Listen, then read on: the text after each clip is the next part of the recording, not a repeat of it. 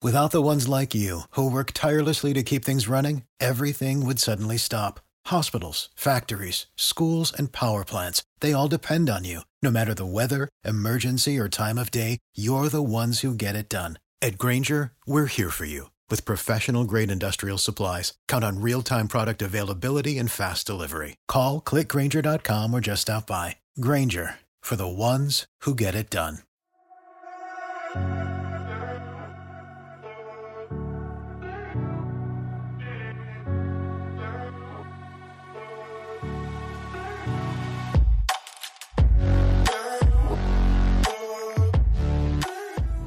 Hello, and welcome to This Week Explained. I am Tiana.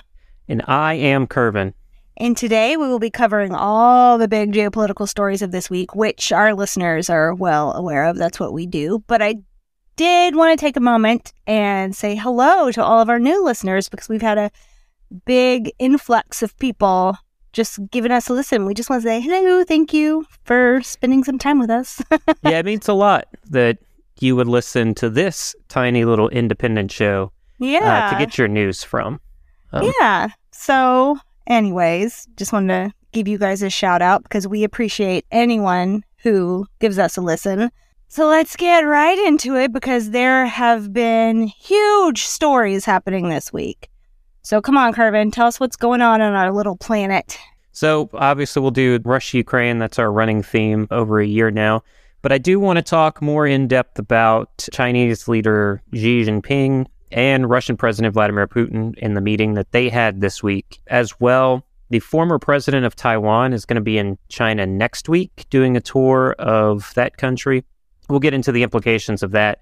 But just like everybody else, the Japanese prime minister decided he was going to go on a little trip. He went to Kiev during the meeting between Putin and Xi.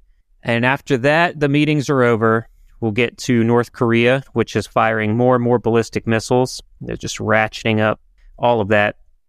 Then we'll talk about the UK, who's sending depleted uranium rounds to Ukraine. We'll talk about how Russia feels about that. I'm sure you can guess how they feel about it. Then we'll do some US, some American or United States stories. We'll get into the implications of the US sharing intelligence with India. And then we will talk about something closer to home, something that I really enjoyed seeing, and that was the American hostage that had been in captivity in Africa for 6 years, and he was just released this week. So, wait, before we get started on this, I do have a question. Why aren't we covering the story that Russia and China are making plans to kind of monopolize space and make it to where no one else can go into space? Why are we talking about that? That's good. I mean, we will get into that down the road. There's a lot of stuff still classified. Oh, okay. That's going on just because of that realm and the kind of technologies that are used in that realm. So I was just wondering, because I think it's hilarious that anyone could think they own space, but I guess, if anything, Star Trek has taught me people will try to own anything. It's funny you bring up Star Trek. Doctor Who, or, all the spacey shows that we watch. Well, we don't watch Star Trek. We watch Doctor Who. Sorry, Trekkies. Space is the final frontier. Oh, yeah, true. You are going to see a lot more coming out from us about sort of the space story. Yeah. But that's going to be further down the road. I just thought that's so wild that Russia's like, y'all can't go here, only we can. What? No one owns that. Yet. Well, all right. Elon Musk. Elon Musk isn't trying to keep everyone else out of it. He's trying to encourage more people to actually explore it. That is Isn't true. he? Yes. Okay. I was like, am I getting this wrong? Because I don't hear your response. And I also can't see your cute face right now because my thing's covering it up. But the stuff I'm looking at is covering it up. All right, shut up. Let's get into it. I'm saying shut up to me, not you, by the way. I'm not trying to be ugly to you. I know. Okay. I just think it's funny that I'm talking to myself. This is par for the course. My bulky blender was such a pain to use, I ended up hardly ever using it at all. But the BlendJet 2 portable blender makes blending so easy and convenient. I use it just about every day. BlendJet 2 is portable, so you can blend up a smoothie at work, a protein shake at the gym, or even a margarita on the beach. It's small enough to fit in a cup holder, but powerful enough to blast through tough ingredients like ice and frozen fruit with ease. BlendJet 2 is whisper quiet, so you can make your morning smoothie without waking up the whole house. It lasts for 15 plus blends and recharges quickly via a USB-C cord. Best of all, BlendJet 2 cleans itself. Just blend water with a drop of soap and you're good to go. With over 30 plus colors and patterns to choose from, there's a BlendJet 2 to complement just about any style. I absolutely love the Lisa Frank edition. What are you waiting for? Go to blendjet.com and grab yours today. And be sure to use the promo code Analytics12 to get 12% off your order and free 2-day shipping. No other portable blender on the market comes close to the quality, power, and innovation of BlendJet 2. They guarantee you'll love it or your money back. Blend anytime, anywhere with the BlendJet 2 portable blender. Go to blendjet.com and use the code Analytics12 to get 12% off your order and free 2-day shipping. Shop today and get the best deal ever. All right, let's get into it. Let's talk about it. What's going on in Ukraine? So, we discussed over the last few weeks that fighting in Ukraine kind of slowed down a bit. Yeah. Get those big offensives come out from Russia, and then it's kind of become a stalemate. So it does look like both countries appear to be reconsolidating troops in order to be ready for a planned spring offensive from each country. But I will say Ukraine is currently recovering from that series of missile and drone strikes near Kiev and also near the nuclear plant in Zaporizhzhia. Also, analysts are actually suggesting that the tide of the war could actually be turning in eastern Ukraine because that Russian offensive in Bakhmut is seen to be losing momentum right now. That as well, you pair that with the fact that Ukraine announced that the country's forces are going to be launching a much anticipated counteroffensive very soon within the next few weeks. They just announced it, so there won't be any element of surprise. Let me tell you what their plan is. That could be the element of surprise. What do you mean? That we're planning this counteroffensive. It's going to be right here. Just much kidding. Somewhere else? Much like the U.S. did for D-Day, where they said, this is where we're going to go. You definitely have to be more creative these days with the advent of social media and, cell phones and stuff like that. Yeah, 100%. Okay, so those strikes on Ukraine came after Chinese leader Xi was leaving his days-long meeting with Putin. Do you have any information on the outcome of those meetings? Yeah, I've definitely been paying close attention to that meeting. So coming out of that, the two leaders signed a joint statement emphasizing the importance of respecting legitimate security concerns of all countries. Now, the public message on Ukraine was a call for peace. China's proposed plan, though, has been dismissed by the U.S. and Western nations as just a stalling tactic. How is it a stalling tactic? Well, so the plan actually doesn't include any call for Russian forces to actually withdraw from Ukraine. So it could kind of freeze the front lines where they are right now. Uh-huh. And that's why officials are arguing that it would give Putin the time and space to re-equip and then reman his military. Did they discuss anything outside of the war in Ukraine, or did that topic take up most of the conversations? Well, I know they talked about space, too. So. Right, yeah. There was some... Let me bring up space again. I'm just so ticked off we're not talking about space right now. I love that you're talking about space these days. Well, I'm not talking about going to space, Carmen. I'm still going to keep my feet firmly planted on the ground because I'm a wuss. I thought you were coming with me to Mars. You know I'm not going with you to Mars, and this has been something that we have discussed multiple times. Like, I love you so much, and if you want to go to Mars, go to Mars, but I'm staying here. Matt Damon made it look so fun. No, he grew potatoes in his own crap. That does not sound fun to me. Oh, that's awesome. I love that. But you're so pumped. All right, look, bring it back around. What are we talking about here? So you asked if they discussed anything else besides the Ukraine war, that space partnership. Huh. They actually also discussed a strategy to disassociate from the U.S. and the West and deepen their own bilateral relationship in order to reduce their vulnerabilities to U.S. global power. So this is it. If they continue down this path, it's no doubt going to lead to a stronger union between Russia and China. I could have said that, and I'm not even an analyst. So, but is it a mutually beneficial partnership, or do you see one country taking advantage of the cooperation more than the other? So on the surface, it appears both countries benefit equally. Right. But so in the long run, I would say the partnership is not mutually beneficial. Like with China probably taking the lead, right? Or the edge, you think? Yeah. Can you explain why you think, give us more detail as to why you think it is not mutually beneficial long term? Yeah. Mainly it's because, and you nailed it on that one. So it's because both countries have different objectives.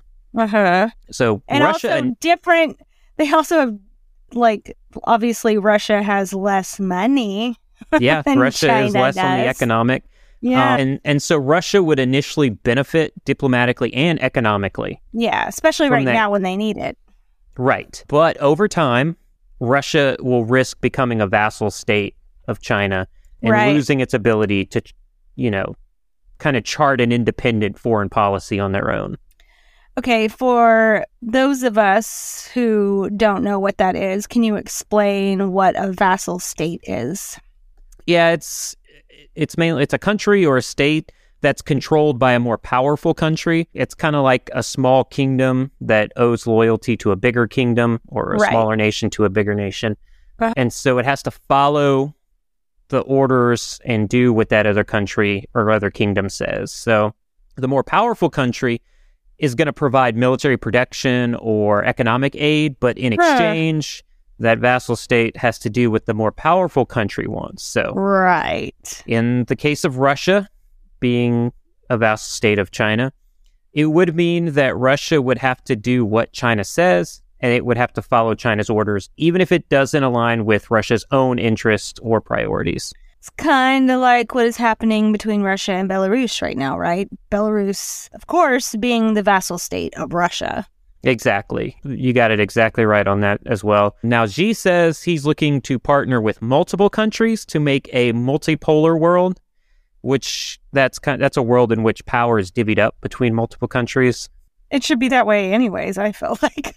Not China taking the reins and having the most power over everybody and kind of lording over all these other countries. That's what I'm saying. I just feel like more countries should be able to have a seat at the table and have their views heard and not just be kind of, oh, you don't have enough money. We're not going to listen to you. You're dumb. Definitely. I don't think that in the society we have now, there should not be a superpower. Right. We are a globally connected, I'm going to sound one world order over here. One world order? Oh my gosh. That's not what I'm talking about. No. Because one world order means there is a hierarchy where the rich control everything that goes on. That's not what I'm talking about. I'm talking about equal ability for all countries to have a say, to come to the table and have a say in world events. And that's not what we have right now. Yeah. So do you think that this is the plan, the vassal state, to give multiple countries, not the vassal state? Do you think that the plan, the end game here, is to actually give multiple countries equal power on the world stage? Do you actually think that's what China is trying to do? So I will say that I think that Xi's definition of a multipolar world is different than the actual definition. Yeah. The way China views it is under the guise of a strong alliance with Russia and Iran. However, in that world, China is still going to be the superpower. They're going to be the decision. Superpower. Yes. Yeah. They're going to be the decision maker. The intent in these alliances is to cut the U.S. off and then usher in a world under a more Eastern worldview. Okay. We've been on this subject for a while now, and I do want to move on to the next topic, but first, can you briefly explain China's worldview and how that opposes the U.S.'s worldview? Yeah, and I'm not going to say which worldview. I mean, people probably know which side I'm on, but not saying one is better than the other, but explaining China's worldview. So their worldview is that the world is beset by change and disorder right now, and that it is the United States who is entirely to blame for this They change don't want and any disorder. change. They want it to be old school. Yes. Okay. So that's how the United States views the partnership between Russia and China. So they actually have the same worldview, that we're all in change and disorder, but different people to blame. Oh, okay. Because the U.S. sees it as a world in disorder, but it's China and Russia that is to blame for that, especially Russia right now invading Ukraine. I hate to break it to them, but it's all our government's. I'm our not government's fault. I'm going to let you say that loud from the rooftops, and I'm going to be right behind you screaming it with you. I'm whispering it. Well, sticking to the China conversation, the former president of Taiwan will be visiting Beijing next week. What are the geopolitical implications of that trip? It's going to be huge. This is the first trip by a former Taiwanese leader since the end of the Chinese Civil War in 1949. Oh, wow. The trip is said to be private, and it's not in an official capacity. Right. But it does carry significant historic symbolism. That former administration, the KMT, they wanted like a warming of ties with China. They were part of that one China policy. But that warming of ties was actually met with protests and backlash in Taiwan, and that's why you have an anti-Chinese president now in power. So I'm also going to say that Taiwan is set to hold its next presidential election in January 2024. So this is something to watch for as we get closer to that election. I feel like that is going to be a hugely important election. Yes. Coinciding with Russian elections in March of 2024 and then our elections in November. What can we expect coming out of Taiwan in January, though? Yeah, you nailed it. 2024, huge year. Big year.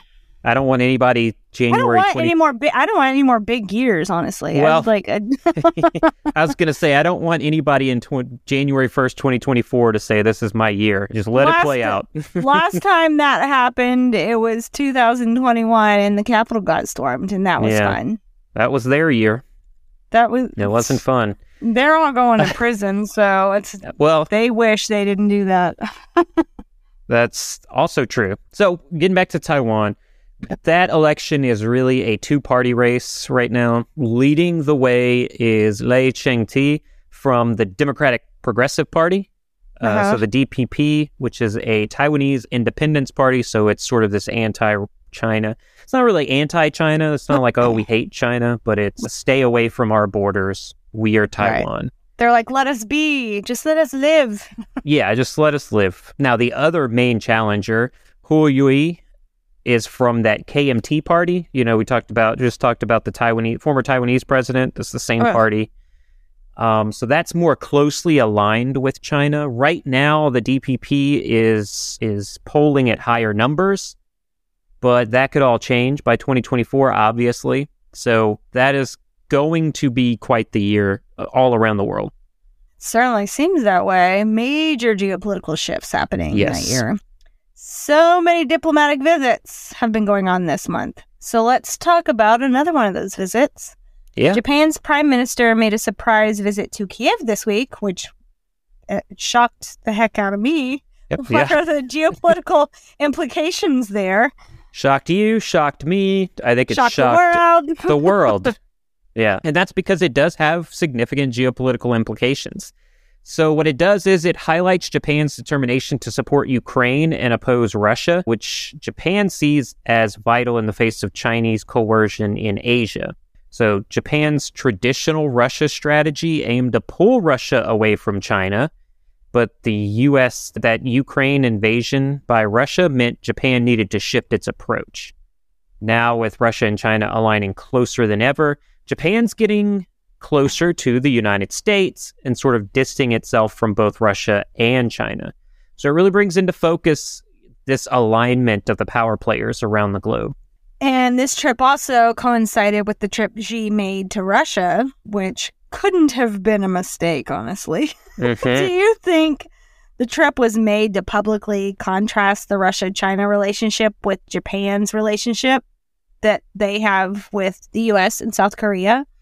I am going to get you that certificate for intelligence analysis because you are nailing it in all of these. So you see these. That's a matter of opinion. I saw someone comment on one of our posts on our Instagram that said something like how analysts are basically secondary to weathermen. You can get it wrong and you can still have a job.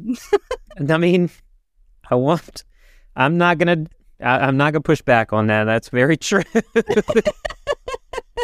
And I have been around some bad analysts that have said some wrong things, but we're trying to move past that. That's why we're trying to do it in an unbiased way. But we're not. We give our opinions. We just want you to make your own opinion that isn't necessarily ours. Yeah. Got to make your own opinion. I agree with that. I think everybody should have their own opinion based off of multiple sources. And so if you're using this as one source, I would say go and use the other ones. Yeah, there's plenty of intel pages on Instagram and Twitter and I guess Facebook. I don't know. We're not on Facebook anymore.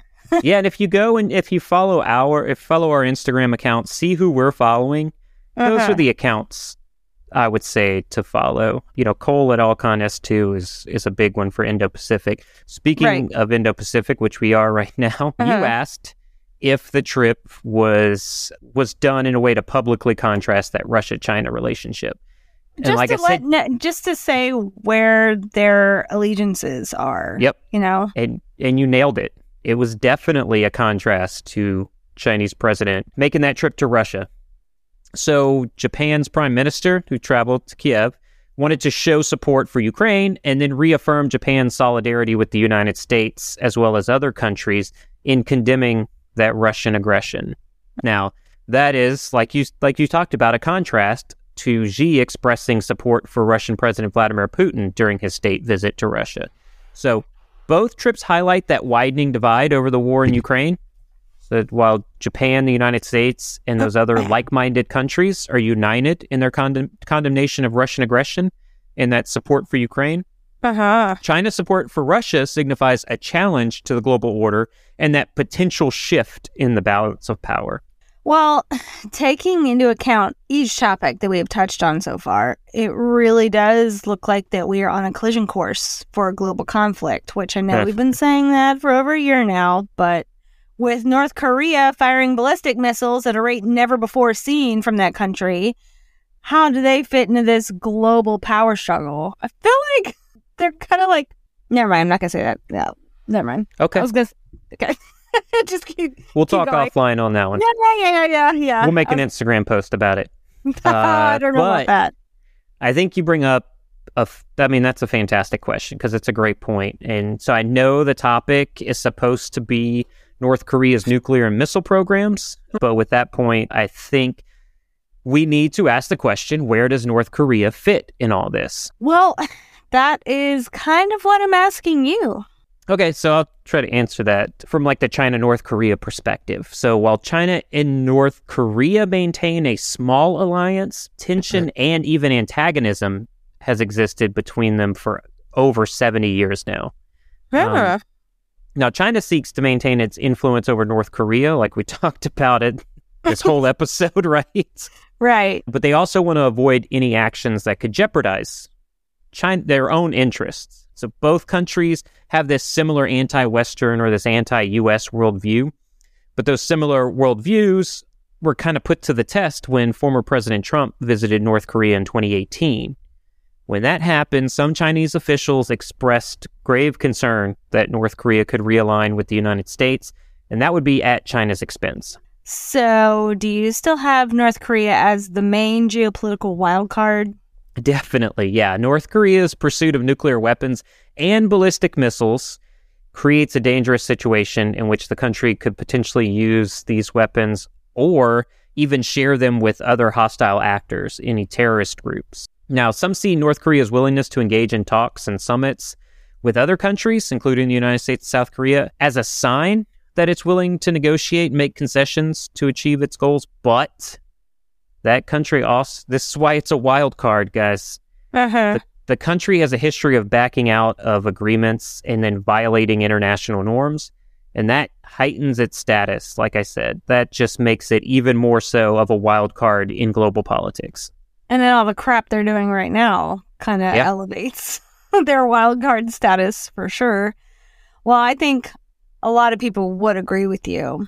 Whereas many countries are discussing how to align themselves appropriately, North Korea remains the one country only worried about their own interests.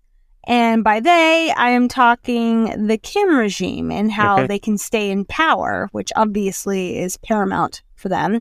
Definitely. Let's move to an update on what countries are providing support for Ukraine. The UK this week announced they will be sending depleted uranium rounds to Ukraine. Can you first explain what depleted uranium rounds are? And then we can discuss how this is being viewed globally. Yeah, so depleted uranium rounds are a type of ammunition, obviously, but it's made using uranium. Depleted uranium. Now, they call it depleted uranium because they're made using uranium that has most of its radioactive properties removed. Even though it's called depleted, it's still it's a very heavy metal, and that heavy metal can be used to make bullets. So what are you going to do with those bullets? Why is it important to have those? Well, when a depleted uranium round is fired from a gun, it can travel very quickly and with a lot more force than a regular round. And this makes it very useful for piercing through thick armor, like the ones that we find on tanks. And Russia must be saying this is only going to escalate global tensions, right?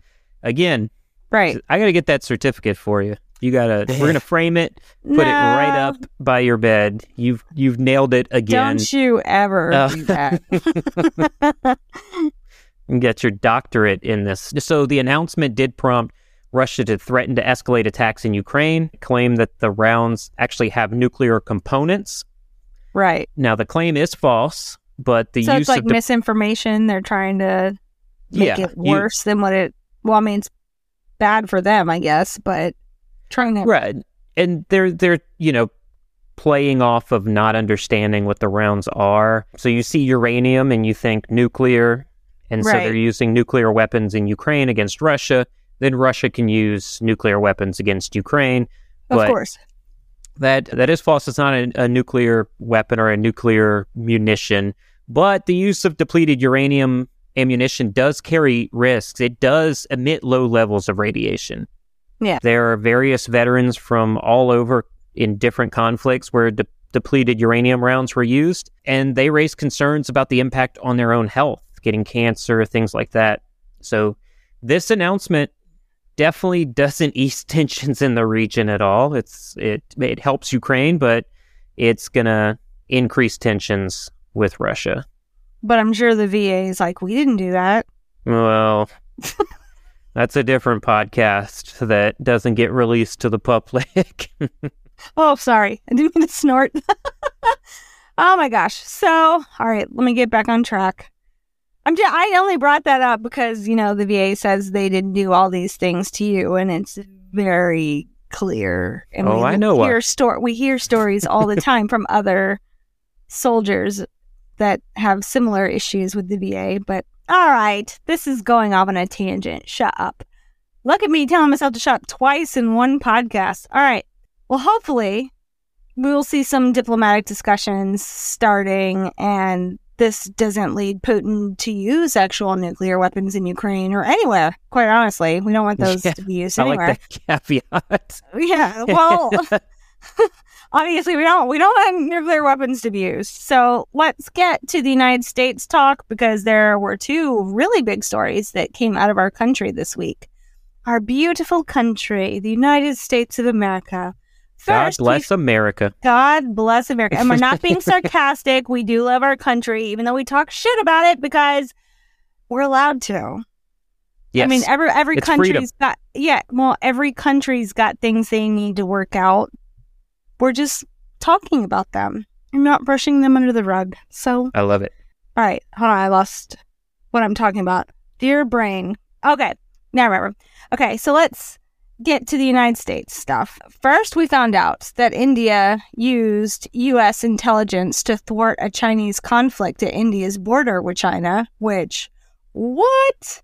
Right. And so let's talk through all the effects of that disclosure. Yes. So, this was unprecedented with intelligence sharing operation. And that's because the U.S. normally shares intelligence with a certain group of countries that it has vetted, and it's only particular amount of intelligence. So in this case, the information provided by the U.S. government included actionable satellite imagery, and it was actually more detailed than anything they had done and delivered more quickly than anything previously shared with the Indian military. Okay. And as a result of this intelligence sharing, the Indian military was able to intercept Chinese positions in advance of the PLA's movements. And this caught the Chinese off guard, and it resulted in a quick retreat from the border. Now, the long-term geopolitical implications of this event are that it demonstrates the shared ambitions of the U.S. and India to push back on Chinese expansionism. This cooperation could lead to further joint action against China in the future. India and China have been friends and foes at the same time for a long time. Now, the PLA is generally in like a probing and testing phase. And so what it was trying to do there, and what it continues to try to do, is it wants to know how India is going to respond in situations and what it can detect. Okay. I was about to ask what was the reason behind China doing that. Yep. Okay. So that's why they wanted to see how they would respond to them being on the border and messing with them,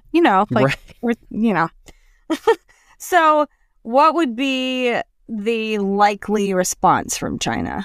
Well, given China's past responses to similar situations, they're probably going to try to strengthen their military presence in the region to demonstrate its dominance. And that's also going to deter hopefully, in China's case, they're thinking it'll hopefully deter any future cooperation between the U.S. and India. I'll also say that China could seek to increase its diplomatic and economic ties with other countries in the region that would kind of counterbalance the U.S.-India alliance.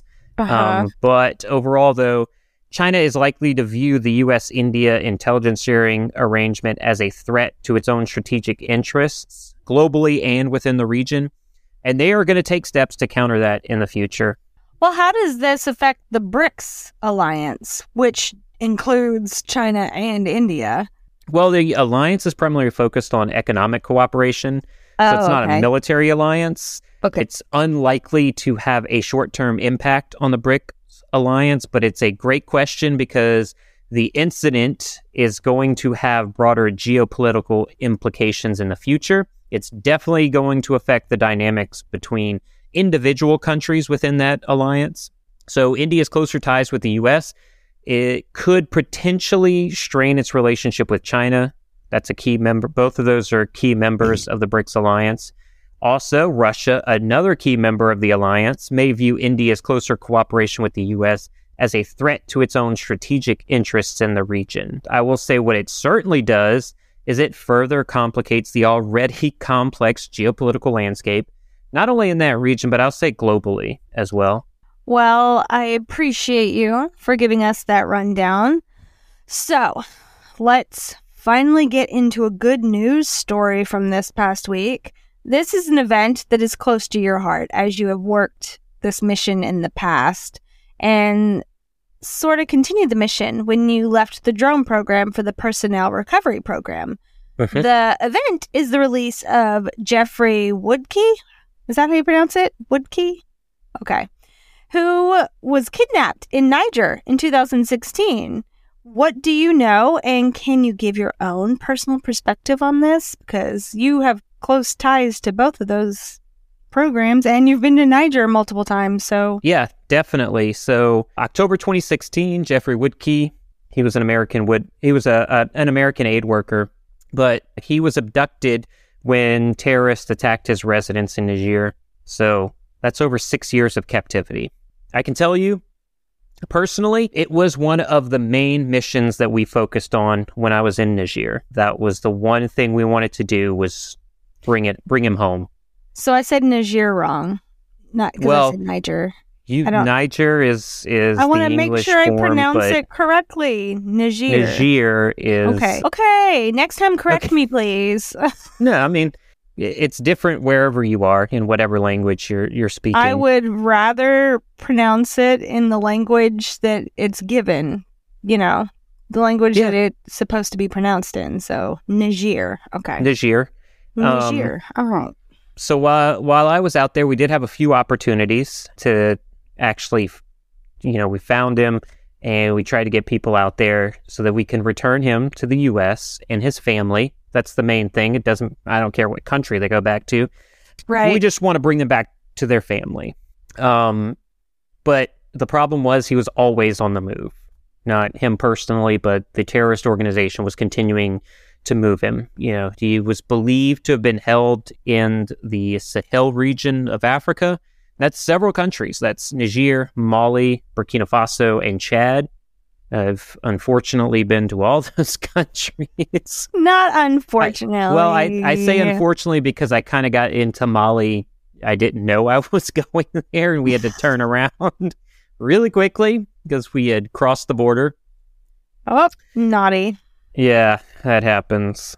But that whole region, it makes it very difficult finding anybody, let alone one person. Like a needle in a haystack kind of thing.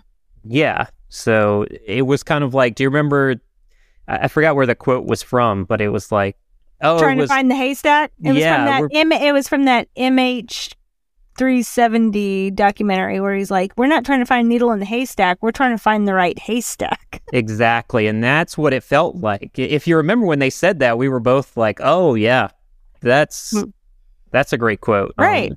Because that's what it felt like. What haystack? Where's the haystack? So it was very complicated. That region is vast. It includes areas that are difficult to access due to both insecurity and conflict. Only different militant groups operate in the region, so it makes negotiations and rescues very challenging. Right. I'm going to say that the efforts to find Woodkey involve multiple governments and organizations working together to gather intelligence. You got to negotiate with kidnappers, and then you've actually got to locate his whereabouts. But did the fatal Special Forces raid in 2017 have anything to do with finding Woodkey? Yeah, there's some back and forth on that, and it's still unclear if that raid in Tonga Tonga was driven by intelligence that Woodkey could be found. So how that all came about was a Special Operation Forces unit was in the area on a mission. They were meeting village leaders. That was the planned mission. Then they received intelligence of a high-value ISIS target being in the area. So I honestly can't say if that was in connection to Woodkey, if it was, hey, this high-value target is holding Woodkey. But I do know that the Woodkey mission was one of the main missions at the time for us in Niger. Okay. Now, we did it in this episode, and we're going to continue to do this. We talk a lot of crap about government actions. This is mainly from like an overarching perspective. Right. So, infringing on personal freedoms. We're totally against doing that. Overall, just being corrupt. Totally against that. Yes. Anyone not in power would agree with that. But I want to highlight the individual actions aside from the government. So what isn't usually highlighted when discussing these things are the actions by various people to promote national security. Those are intelligence analysts on the ground. Those are special operations forces fighting the fight on the ground. Right. In order to promote national security, to protect people, or to bring people like Woodkey back home to his family. So the negotiations that facilitated this release, I think, should be applauded. Yeah. And so I'm going to say personally, I am overjoyed to see that he is safe now. It closes that chapter. Yeah. It's wonderful that he finally gets to be home after 6 years. I can't fathom that. No, I can't imagine it. Well, sir, do you have anything else that you would love to discuss with these beautiful people this week? Definitely beautiful people. Love you all. But we are out of time this week. Well, thank you for listening to this podcast. We hope you found it informative and engaging, but if you have any feedback or suggestions for future episodes, please let us know. And if you would like in-depth coverage of these stories and more, follow us on Instagram at Oquin Analytics. And also, if you have a moment, head on over to where you listen to your podcasts and give us a 5-star review, because those can help us be discovered by thousands of podcast listeners globally. And that's what we're here for. You still want them to do that? Cutting out the BS. And now you get to listen to our BS instead. You're welcome. Yeah, but we're not going to try to make you feel a certain way. Right. Oh, yeah. We're just going to say our opinions, so we don't give a crap if you believe the same way we do. Yeah. We don't care. And we'd love to hear your differing opinion, please. Yeah. School us. Well, Tiana and everybody listening, thank you so very much. Until next week, stay safe out there.